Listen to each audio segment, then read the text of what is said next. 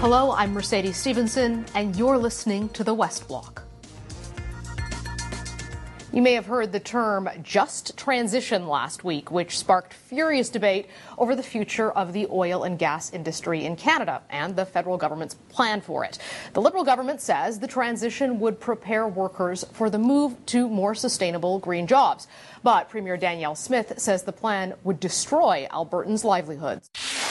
It has nothing to do with transition at all. It's about eliminating entire sectors of our economy and hundreds of thousands of jobs deemed too dirty by Ottawa elites. Joining me now to talk about the just transition and how the industry is planning to meet its emissions targets is Alex Pourbaix, president of Canadian energy giant Cenovus, and Kendall Dilling, president of Pathways Alliance, which represents 95% of Canada's oil and gas companies who are focused on trying to get to net zero by 2050. Thank you both so much for joining us. A big week for pretty passionate debate around the environment and oil and gas in Canada. Alex, I'd like to start with you. What was your reaction to the information about the federal government's plan in the just transition and Premier Danielle Smith's reaction to it? Well, first off, Mercedes, I think I would say that it's one of the more unfortunate titles I've seen for a bill. It really leads to this view that what we're going to be doing is transitioning jobs out of oil and gas into other sectors. And in fact, with what we're doing with Pathways, in essence, our plan to decarbonize the barrel of oil, we see an opportunity to continue to grow jobs in Alberta. And I really like how the Premier, I think she described it more as an evolution, where right now we have a lot of operating jobs in oil and gas. I suspect we're still going to have those, but we're going to have jobs in carbon capture, sequestration, hydrogen, ultimately small modular reactors. And I think that's a much more accurate way of looking at this. I believe, Kendall, that your group represents like the 5 biggest oil and gas producers in Canada. So you're talking about significant emissions and serious concerns about the future. Do you think that it is realistic for Canada to be looking at transitioning off oil and gas, which the federal government says is inevitable, it has to happen to get to net zero? Or do you think that, I mean, obviously you believe carbon capture is important, but do you think the federal government agrees with that, or are they trying to accelerate the move completely away from oil and gas? Honestly, right now, I think anybody who is serious about reducing greenhouse gas emissions recognizes that industry has to be part of that transition, existing industries. And that's oil and gas, but also many other heavy industries in Canada and around the world. Any notion that we can just ignore them and focus on alternative technologies to replace those industries is really short-sighted, because we are responsible for the bulk of emissions. In the Canadian context, the oil sands is responsible for about 11% of Canada's emissions. So we very clearly have to be part of the solution. And as Pathways, that's what we're all about, is reducing our emissions, parallel path with alternatives and non-emitting forms of energy that will also need to be developed. And that is the fastest way to reduce absolute greenhouse gas emissions, is to do those two parallel paths.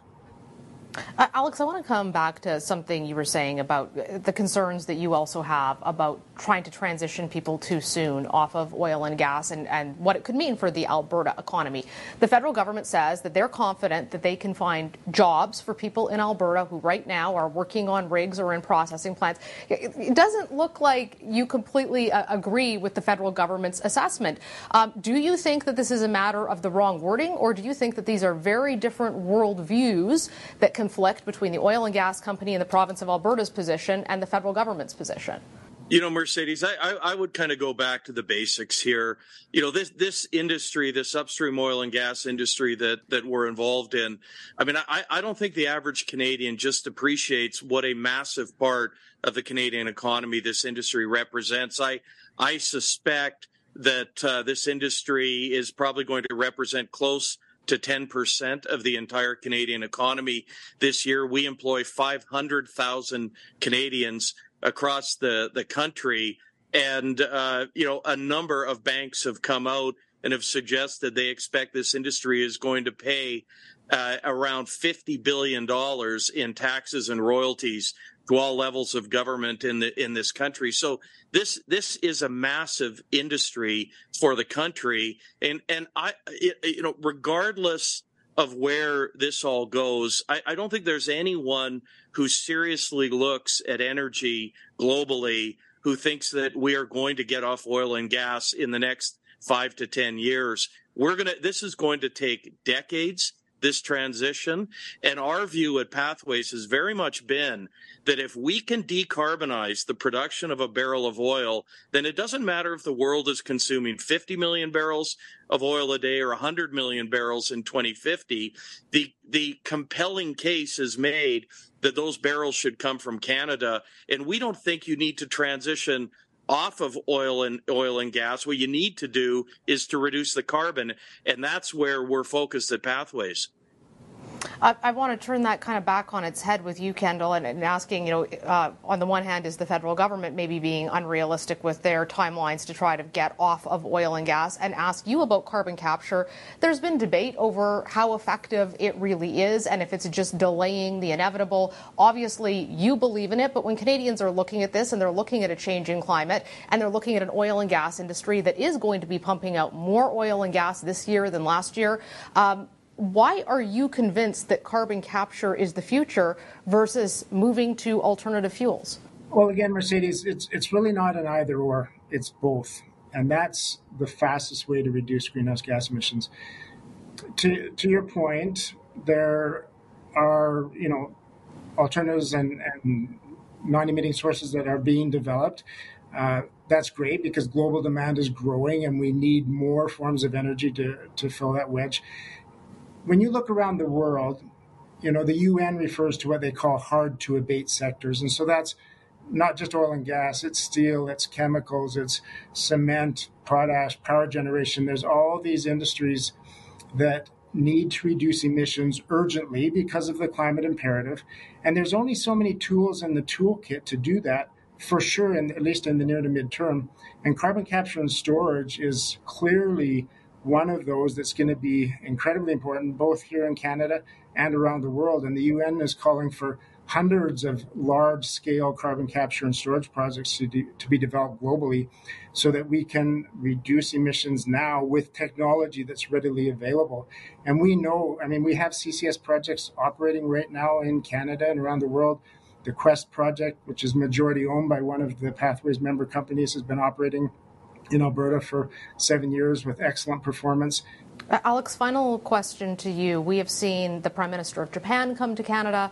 We saw the Chancellor of Germany both talking about access to Canadian natural gas, something that there's an increased demand in Europe now, obviously, for natural gas, with it being cut off from Russia as a result of the war.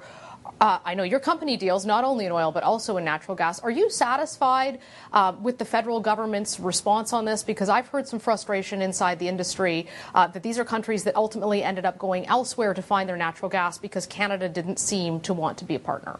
Well, Mercedes, I think it would be an absolute tragedy if Canada is not there front and center serving the natural gas needs of the world. As I'm sure you know, we have one of the world's greatest resources of natural gas in northeast BC and northwest Alberta, the Montney region. We have the gas. We should be supplying the world's needs. We're watching an unfolding tragedy in Western Europe. And one thing I would say about that, I think that is a cautionary tale about the risks of attempting to move away from fossil fuels before you have replacement technologies that are in place to fully take the place of oil and gas. But we have this extraordinary resource in the country. We are committed to the environment. You've heard us say today we're committed to decarbonizing the production of oil and gas. I can't think of a better place in the world to get natural gas than Canada. And trust me, the vast majority of other countries in the world that are blessed with the kind of oil and gas resources Canada has have no interest whatsoever or care about reducing their emissions. So it's a win-win for the environment, it's a win for Canada, and it's a huge win for the countries that are still unbelievably reliant on natural gas for their economy and to keep their people safe. The federal government has said there was sort of no business case to build a natural gas line going out to the Atlantic coast and that we've essentially missed the boat now. I take it you disagree with that? You think there could still be something built? As I said, I think the resource is there. The infrastructure is largely there. We'd have to build some incremental pipeline to get to the East Coast. But once it's there, that natural gas can be liquefied and can get anywhere in the world. This is not a problem that is going to be going away in 7 or 8 years. This is a concern, reliable, affordable energy. This is a concern that's going to be with us for decades. And I can't think of a better country than Canada to be supplying that need. Alex and Kendall, thank you both very much for your time. We appreciate you joining us, and I'm sure we'll be talking about this again soon in the future.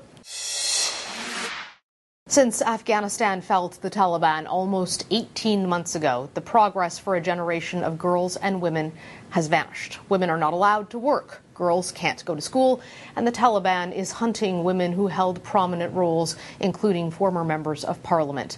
Last Sunday, one former MP was assassinated in her home. She was part of a group of women that Canadian politicians were trying to help escape here. Obviously, she was not saved in time, and there are others like her, still trapped in Afghanistan and in hiding from Taliban death squads. We spoke to one of those women MPs, but we are not disclosing her name or location for security reasons. Here's what she told us.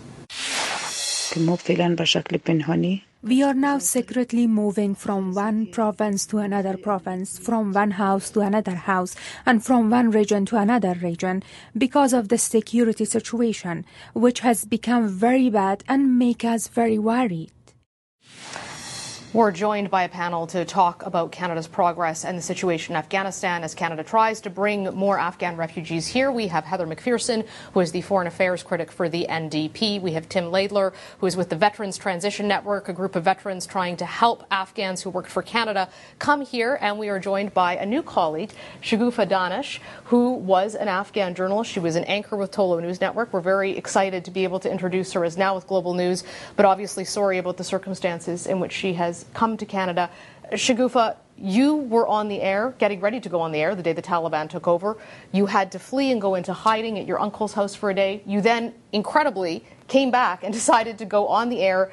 The Taliban was trying to direct you on what to say. Your life was under threat.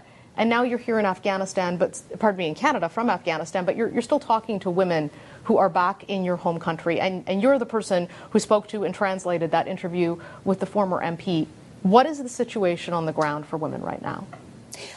Since I come to Canada, so I always have my contacts with the people, with the women, girls who are still in Afghanistan, who were active women or who worked for a high position in the previous government. And recently I talked with two of MPs who are still remaining in Afghanistan. So one of them was telling me about her situation, that she escaped from one province to another province. And in the beginning, one of her relatives told her that we know that the Taliban consul sent a letter to the province that it is include of 25-person name. And your name is also on that letter, and they are searching for you. So it's much worse than what Canadians know. Yeah. And that's so important because we hear about these high-profile stories, Heather, and we're trying to help these women, but there are women who are simply not allowed to leave their home without a man. They cannot be educated, they cannot work, and they don't have the profile.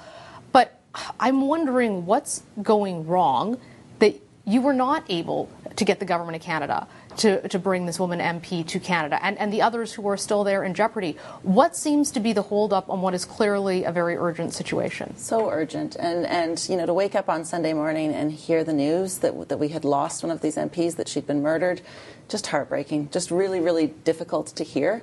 I don't know what the holdup is, to be perfectly honest. The government, the Minister Fraser, has the capacity to do this. He has, he has the ministerial ability. He has the legal ability. He can make an exception for these women. He can get them to safety.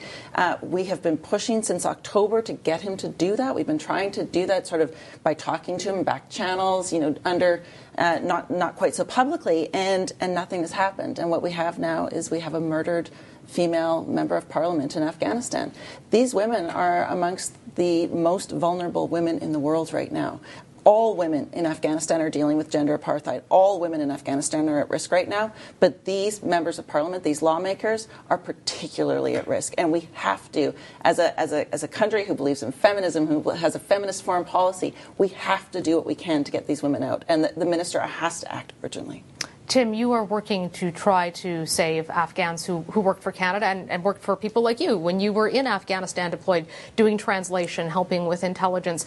The Canadian government cites that, look, we promised we were going to bring 40,000 Afghans to Canada, and we've brought 27,000 in. So clearly we're doing great. Is there something about those numbers that we're not understanding, that the situation is so dire and we don't seem to be getting people out who you're deeply concerned about?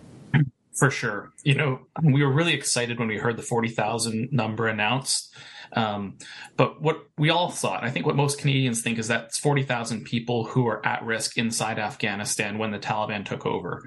Unfortunately, what it's become is it started to be watered down by they're taking some people from inside Afghanistan, but they're also taking Afghans who've been outside of Afghanistan for a long time in other refugee camps. So we really want to push the government to keep the number of 40,000 of at-risk people inside Afghanistan, to expand that program to include members of parliament who are highly at risk, as we've just seen, to women leaders. That group of people has not been captured in the first program that was announced. We have been focused on the interpreters and the people who worked for the Canadian mission that were inside Afghanistan. But even those people, many of them have been issued their paperwork to come to Canada, and they haven't been able to come here yet because of a whole bunch of bureaucratic barriers that are in the way at the moment. So I think you raise a really important point there, because I think a lot of Canadians, like me, assume that it's just that there's maybe no planes getting out or we can't move them. But you're saying they have the paperwork and there is the ability to leave. It's just that the Canadian government, what aren't they doing? Are they not granting a visa? Where's the gap happening here? I think, unfortunately, there is a feeling within the Canadian government that there is a higher risk of Afghans coming to Canada, and that they're putting them through this fingerprinting process that needs to take place outside of Afghanistan. So what that requires an Afghan to do, even one of these women MPs, if we were to issue them their paperwork to come to Canada, they're still going to be forced to go to a third country that has a Canadian embassy to do their fingerprints. To leave Afghanistan and do that, you're going to need to secure yourself an Afghan passport and get a visa to one of those countries. Most countries will not allow Afghan passport holders to come in or be granted a visa. This is a big barrier, and what we want to do and we want to advocate for is for the government to find a way to get rid of this requirement for fingerprinting, for biometrics.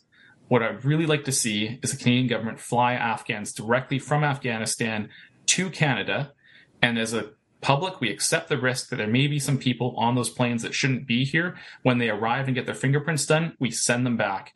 It's not something Canada likes to do because it's a very difficult process with refugee law and all those other things, but I think the risks are so high that we should be pushing for all the remaining people who we've said can come to Canada to get their fingerprints done in Canada and not go through a third country. Heather, does that seem reasonable? Is it something the NDP would support? Well, absolutely. And it's something that the committee that was looking at some of the issues around Afghanistan has recommended. We've seen this. There are solutions. The government's not taking those solutions. But I think it's important to note as well, these are members of parliament. That's a different scenario. They are at deep risk, and I don't think that the process needs to be the same for members of parliament that stepped forward to help their country develop. Like, these women are at risk. We know who they are. They are in a different scenario and could be brought out immediately. We could get them to safety immediately, and that's what I'm going to continue to push for. Working with my colleagues from all parties, that's what we're going to continue to push for. Shogofa, we just have a few moments left, but for Canadians at home watching this, how dire is the situation for women in Afghanistan right now? Now it's like a prison for women who are in Afghanistan, especially the women who were active in did great things for Afghanistan before the Taliban. Like, they cannot go to school, they cannot go to university, they cannot go to work, they cannot go without a man out of home, they cannot go to work. Like, they don't have any participation in society. So, and they are not allowed to choose what they want to do. What Afghan women told me, and they are hoping that international communities in countries like Canada, US, they should pay attention that what is going on in Afghanistan, what women are going through. And they have this hope that because they are countries that they always talk about the freedom, democracy, women's rights, they were feminist, they were supporting these things, but now why they cannot do anything for them. Shogofa, thank you so much for joining us and for sharing your story and what's happening in Afghanistan. We are, again, just so excited to have you here at Global News and joining us on the West Block. Heather and Tim, thank you too. We will continue to talk about the story because we believe it is an important one for Canadians to hear about. Prime Minister Justin Trudeau's cabinet retreat starts tomorrow in Hamilton, and there is a lot to discuss. Everything from healthcare funding and Ukraine to, of course, the cost of living and inflation. And economists, as well as Canadians across this country, will be watching the Bank of Canada's interest rate announcement on Wednesday. It's expected that the bank will hike its rate by 0.25 percentage point. That's our show for today. Thank you for joining us. We'll be back here next Sunday. I'm Mercedes Stephenson for the West Block.